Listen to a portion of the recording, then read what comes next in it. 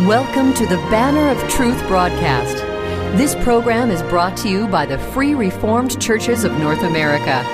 Your host is Pastor Jack Schumann, pastor of the Emmanuel Free Reformed Church of Abbotsford, British Columbia. And now, here is Pastor Jack Schumann. We are continuing our series of sermons on the great doctrines of the Christian faith as they're summarized in the Belgic Confession of Faith. Today, with the Lord's help, we want to consider the subject of holy baptism. And in that connection, I invite you to turn with me to the Gospel of Matthew, chapter 28, as we read the verses 16 through 20. Hear God's word. Then the 11 disciples went away into Galilee to the mountain which Jesus had appointed for them. When they saw him, they worshipped him, but some doubted. And Jesus came and spoke to them, saying, All authority has been given to me in heaven and on earth. Go therefore and make disciples of all the nations, baptizing them in the name of the Father and of the Son and of the Holy Spirit, teaching them to observe all things that I have commanded you. And lo, I am with you always, even to the end of the age. Amen. This ends the reading of the holy word of God. May the Lord bless the reading and preaching of his word to our hearts. Dear friends, the Lord Jesus Christ has given to his church two sacraments. The first is the sacrament of holy baptism, and the second is the sacrament of the Lord's Supper. Now, as we saw the last time in this series, when we considered Article 33, these sacraments serve at least three purposes. First of all, they serve to seal unto us the promises of God. Secondly, they serve as pledges of the goodwill and grace of God towards us. And thirdly, they serve to nourish and strengthen our faith. Well, now, after explaining the sacraments in general, our confession goes on in Article 34 to explain in more detail the sacrament of holy baptism. Now, this article, like the article that follows it on the Lord's Supper, is very lengthy. In fact, it's one of the longest in the Belgic Confession. And that's because when this confession was written, there was much controversy and a lot of misunderstanding in the church regarding this sacrament, and there still is today. First of all, there's controversy over the meaning of baptism. Some, like Roman Catholics, Anglicans, Lutheran churches, say that baptism imparts the grace of regeneration. But as we'll see, that is simply not true. Baptism does not seal or signify anything in the person who is being baptized. It only seals and signifies the promises of God. Secondly, there's controversy in the church over the mode of baptism. Anabaptists and their modern-day successors, Baptists and Pentecostals and Mennonites, and various community-type churches insist that the only proper way to baptize is by immersion. But Reformed and Presbyterian churches say that baptism can also be administered by sprinkling or pouring. What's most important is not the mode, but the meaning. Thirdly, there is controversy in the church over the recipients of baptism. Again, the Anabaptists and their successors argue that only believers may be baptized upon making a credible confession of faith. But Reformed and Presbyterian churches say that infants of believers must also be baptized. Now, we'll touch on some of these controversies a little later, but I trust you'll understand I cannot deal with all of them, nor can I deal with them all in great detail. But I hope that this brief overview will at least shed some light on what the Scriptures teach concerning this important subject. Let us then consider the sacrament of holy baptism. And we'll do that under three headings. First of all, the type it fulfills. Secondly, we'll consider the message it conveys. And thirdly, the promise it seals. The first observation we need to make about holy baptism is that it fulfills an Old Testament type. A type is something that points to and is fulfilled by Christ. Now, the Old Testament is full of such types. We can think of the tree of life or the ark of Noah, the sacrifice of Isaac, the tabernacle, the prophets, priests, and kings of Israel and Judah, and all the sacrifices. All of these things and more are types of Christ. They point to and they find their fulfillment in Him. Well, the sacrament of holy baptism also fulfills an Old Testament type, and in this case, the type is circumcision. You may remember when God made a covenant with Abraham in Genesis 17, He commanded him to circumcise all the males of his household and any male that would be born at 8 days of age. Circumcision was a sign and seal of the covenant that God made with Abraham. In this covenant, God promised to be the God of Abraham and to all of his descendants. And He separated them from all the other nations of the world and entered into a relationship of favor with them. He also promised to give them the land of Canaan for an everlasting possession. And to seal these promises, God gave the sign of circumcision. Now, He does exactly the same in baptism. The difference between baptism and circumcision is not in what is sealed, for they both seal the same promises, but rather it is the sign. The sign of circumcision is the cutting off of the foreskin, which was a picture of our need to cut off sin out of our hearts, whereas the sign of baptism is water. Now, why did the sign change? Well, the sign changed because circumcision involves the shedding of blood. But with the coming of Christ, no more blood needs to be shed. All the blood that needed to be shed, Christ shed when He died on the cross. This is why we no longer sacrifice animals. This is why we no longer circumcise either, because both involve the shedding of blood. The covenant and the promises are the same. The only thing that has changed is the sign. The Belgic Confession puts it like this, and I quote, "We believe and confess that Jesus Christ, who is the end of the law, has made an end by the shedding of His blood of all other sheddings of blood which men could or would make as a propitiation or satisfaction for sin, and that He, having abolished circumcision, which was done with blood, has instituted the sacrament of baptism instead thereof." So here, the Belgic Confession, in line with the teaching of Scripture, clearly says that Christ, who is the end or the fulfillment of the law, shed His blood once and for all. No more blood needs to be shed. Therefore, baptism replaces circumcision. Now, this is echoed by the Apostle Paul in Colossians 2, verses 10 and 11. Paul writes, "And ye are complete in Him, which is the head of all principality and power, in whom also ye are circumcised with the circumcision made without hands, in putting off the body of the sins of the flesh by the circumcision of Christ." So Paul here is speaking of the circumcision made without hands. And in the same breath, he speaks of the circumcision of Christ. Now, what is this? Well, it can only be baptism. Baptism is the Christian circumcision. Now, if that is true, and it is, then infants ought to be baptized. Just as infants of believers in the Old Testament received the sign and seal of circumcision, so infants of believers in the New Testament must receive the sign and seal of baptism.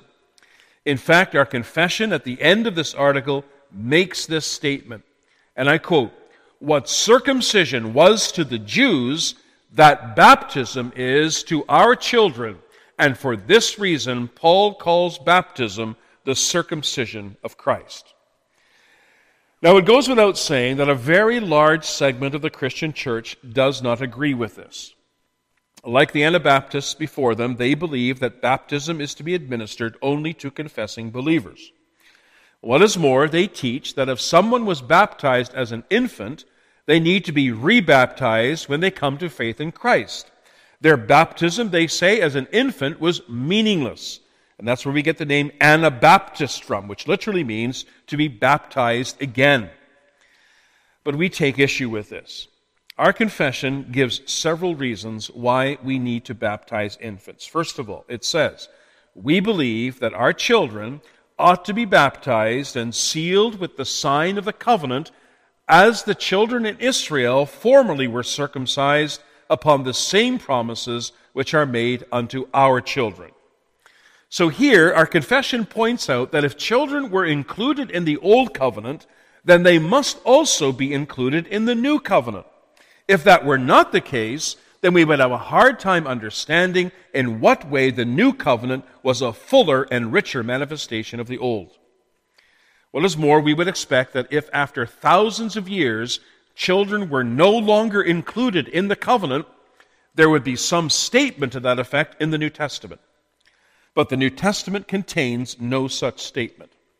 If anything, the New Testament simply assumes that the covenant which God made with Abraham and his seed continues right into the new dispensation. Just think of Acts 2, verse 39. In Acts 2, we have the description of the outpouring of the Holy Spirit on the day of Pentecost.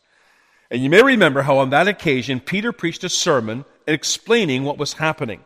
And at the end of that sermon, he accused the Jews of crucifying the promised Messiah.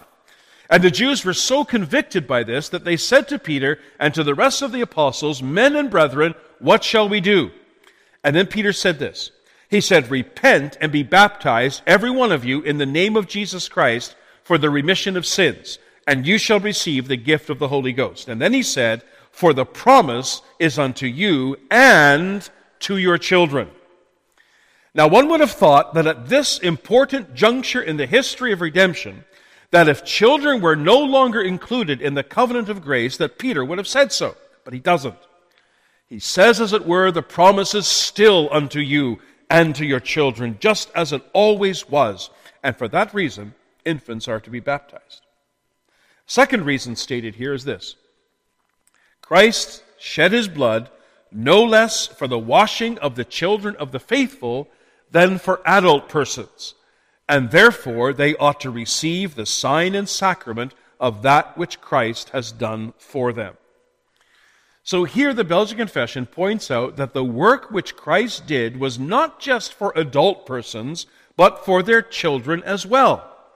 And we know that because when some parents brought their children to Jesus, he took them in his arms and blessed them and said that of such is the kingdom of heaven.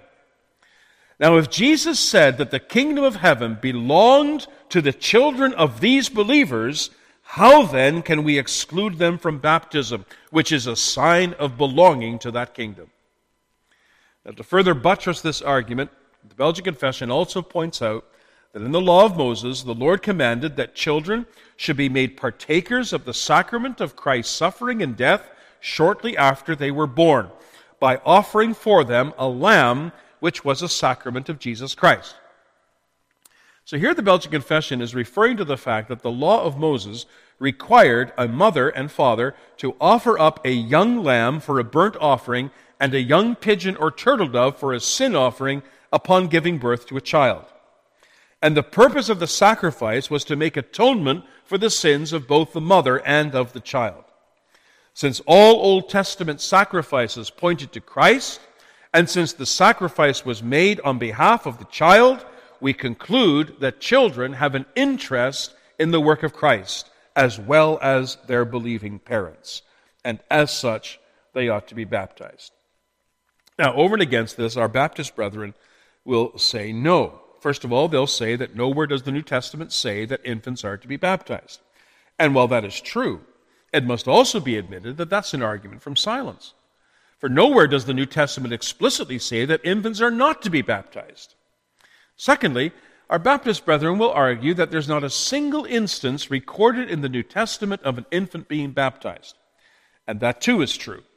But there are several examples of whole households being baptized, such as the Philippian jailer. And it would be highly unlikely if there were no infants in any of these households.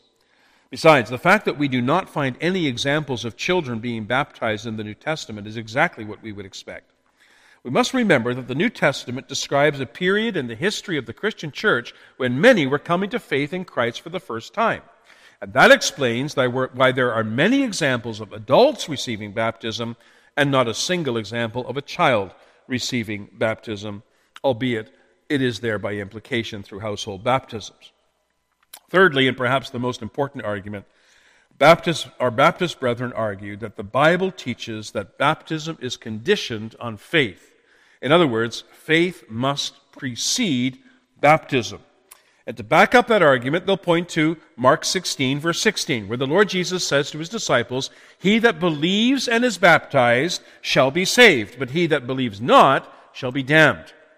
Now, our Baptist brethren read that verse and they say, well, there you have it. Baptism follows believing. First, a person must believe, then he can be baptized. That's the order of the text. But we need to remember that Jesus is speaking these words immediately after commanding his disciples to go out into all the world and preach the gospel. Now, naturally, most of those who would come to faith would be adults. Therefore, he says, "He that believes and is baptized shall be saved."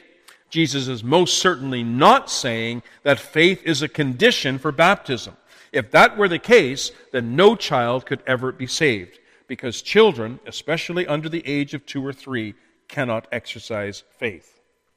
And so our confession is correct when it says that infants of believers ought to be baptized. If infants were circumcised in the Old Testament, then they ought to be baptized in the New. Now, dear friends, this is a wonder of God's grace. It is a wonder to think that God is willing to have dealings not only with us, but also with our children, even while they are still infants, even before they know that there is a God. He wants them to come to him, to believe on him, to embrace his Son, Jesus Christ, as their Lord and Savior and King. Now, God didn't have to do any of this.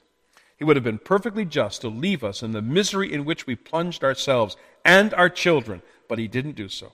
Instead, he comes to us and to our children, and he promises, like he promised to Abraham, to be our God and to bestow on us all the benefits of his salvation through faith and repentance in Christ. Oh, how then can we not love him? How then can we not serve him? Such a God is worthy of all that we are and all that we have. And so baptism replaces circumcision. But what's the message of baptism? That's our second point. The message of baptism is conveyed by the sign. Remember the last time we saw that sacraments are wholly visible signs and seals. Well, the sign of baptism is water. Why water? Because of all the elements which God created, none more effectively represents what is signified in baptism than water. Think about it. What is one of the things that water is used for the most? And it is washing. We use water to wash everything. We use it to wash our hands, our clothes, even our cars. Water is used for washing. And that's why the Lord used water in the sacrament of baptism, as opposed to any other kind of element.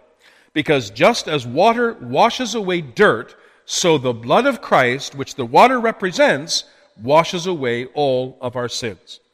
The Belgian Confession puts it like this: as water washes away the filth of the body when poured upon it, and is seen on the body of the baptized when sprinkled upon him, so does the blood of Christ, by the power of the Holy Ghost, internally sprinkle the soul, cleanse it from its sins, and regenerate us from children of wrath unto children of God. Now you notice what cleanses the soul from sin is not the water of baptism, it's the blood of Christ. Now the Roman Catholic Church teaches that it's the water of baptism. They teach that once consecrated by the priest, the water of baptism actually washes away our sin and regenerates us. And we call that baptismal regeneration. But that's simply not true. The water of baptism doesn't wash away sin. Only the blood of Christ washes away sin. Nor does the water of baptism regenerate us. Only the Holy Spirit working through the Word regenerates us. And so we see that our baptism ultimately points to Christ. As such, our baptism is of great value. Many times in the Christian life, we lose sight of Christ. We focus on ourselves rather than on him. And when we look at ourselves, what do we see? We see nothing but sin and shortcoming. And that can often make us feel down and depressed, spiritually depressed. It can even make us question whether we are really the children of God. But then our baptism speaks, and it reminds us that our standing before God is not based on anything in us. It is all in Christ. And that whatever sins remain against our will in us, upon true repentance, will all be washed away by the blood of Christ, so that we may stand before God as though we had never sinned. And it's for this reason that our confession says that our baptism avails us not only at the time that the water is poured upon us and received by us, but also through the whole course of our life. Our baptism speaks to us throughout our entire lives, pointing us continually to Christ, reminding us continually of what we have in Christ. I've heard it said that whenever Martin Luther felt attacked by the devil, he would write in giant letters the words baptizatus sum, which is Latin for I am baptized. Luther's baptism was for him a continual reminder that no matter how strong the attacks of the devil may be, his salvation was secure in Christ, and no one and nothing could pluck him from his hand. Well, my friends, what about you today? Do you hear your baptism speaking to you? Don't close your ears to its voice, but respond and live out of its comfort every day again. And so our baptism conveys an important message, but it also seals to us a wonderful promise. And that leads to my third and final point. So far we've seen that baptism is a sign. It's a sign of cleansing by the blood of Christ, but it's also a seal. Now, what's a seal? A seal is a mark of authenticity. If I graduate from a college or university, I will receive a diploma. And on the diploma is the seal of the institution which granted the degree. And that seal guarantees that the person named on the diploma has actually earned the degree that is stated on the diploma, and that it is earned by a bona fide institution of higher learning.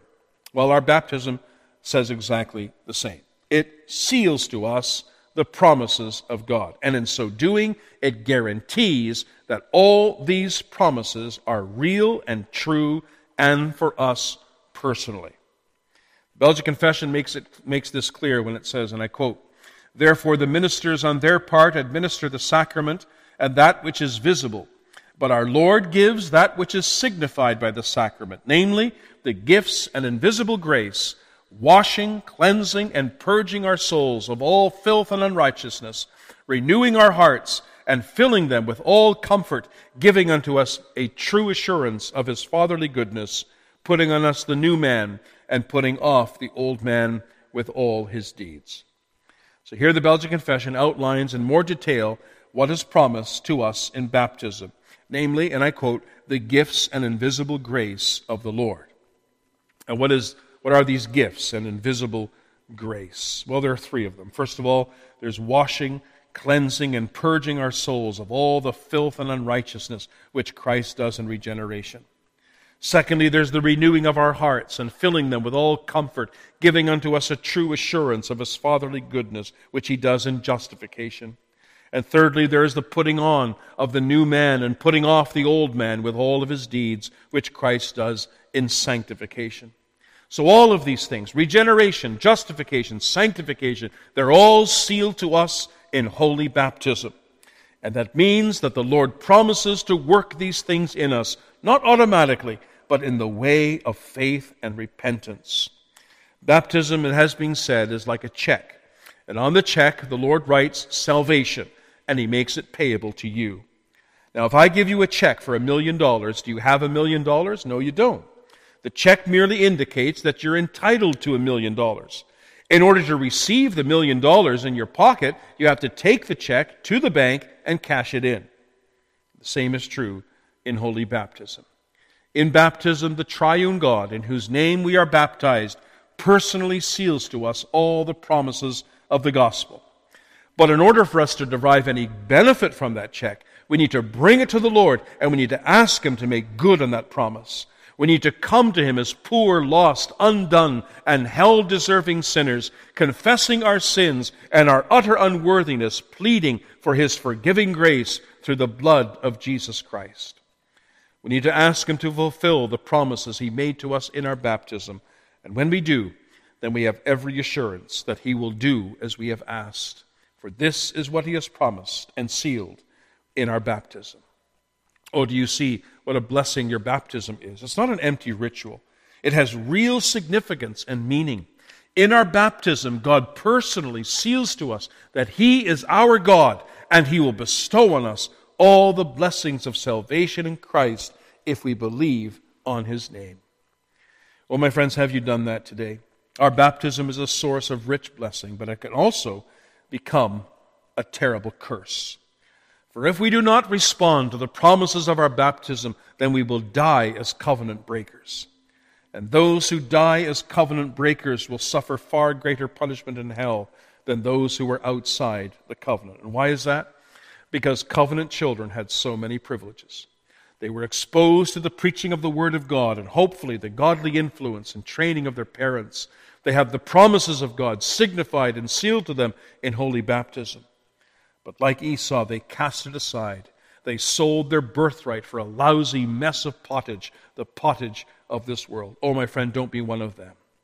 God has come to you in your baptism. He promised to be your God. He promised to give you everything you need to believe on him. Do not reject him, but turn to him, and you shall live. And so our baptism replaces circumcision. It points us to Christ, and it seals the promises of God. How wonderful that God has given us this sacrament. My friends, let us treasure it, and let us use it, and thank him for it, for he is most worthy. Amen. We always appreciate hearing from our listeners. If you were blessed by or have a comment on the message you've heard today, we'd very much appreciate hearing from you. Our mailing address is Banner of Truth, 3386 Mount Lehman Road. Lehman is spelled Lehman, and that's in Abbotsford, British Columbia, V4X 2M9. Or you can email us at banneroftruth@frcna.org. That's banneroftruth@frcna.org. For those who take the time to write, I will gladly send you a free copy of the Belgic Confession of Faith so that you can more easily follow along as I explain each of its 37 articles. If you would like to listen to the message you've just heard again, or if you would like more information about our program, including how to contact us and how to listen to other messages on this program, please visit our website at banneroftruthradio.com. That's all one word, banneroftruthradio.com. Support for this program is provided by the Free Reformed Churches of North America. For more information about our churches, including where you can find a church nearest you, please visit our denominational website at www.frcna.org. That's www.frcna.org. Your financial support for this program is welcome and deeply appreciated. If the Lord has placed in your heart a desire to help us to offset the costs of broadcasting this program on this station, you can send us a check in any amount. Again, our mailing address is 3386 Mount Lehman Road, Lehman, Abbotsford, British Columbia, V4X 2M9. Or you can visit our webpage and make a donation right on our webpage. Our webpage again is banneroftruthradio.com. Please remember that the Lord would have his people come together to worship him. For that reason, we urge you not to use this or any other radio program as a substitute for being an active, contributing member of a faithful, Bible-believing church. Thank you for listening, and now until next week, may the Lord be with you all.